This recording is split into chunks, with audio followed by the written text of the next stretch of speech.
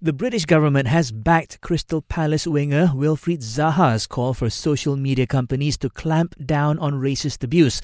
Zaha recently urged such platforms to act faster to delete offensive posts after he was bombarded by racist abuse earlier this month. One person was arrested over the abuse, a 12-year-old boy.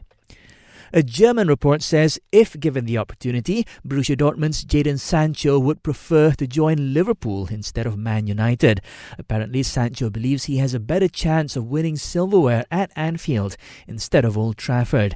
However, it's unlikely that Liverpool will table a bid for him due to his £110 million price tag.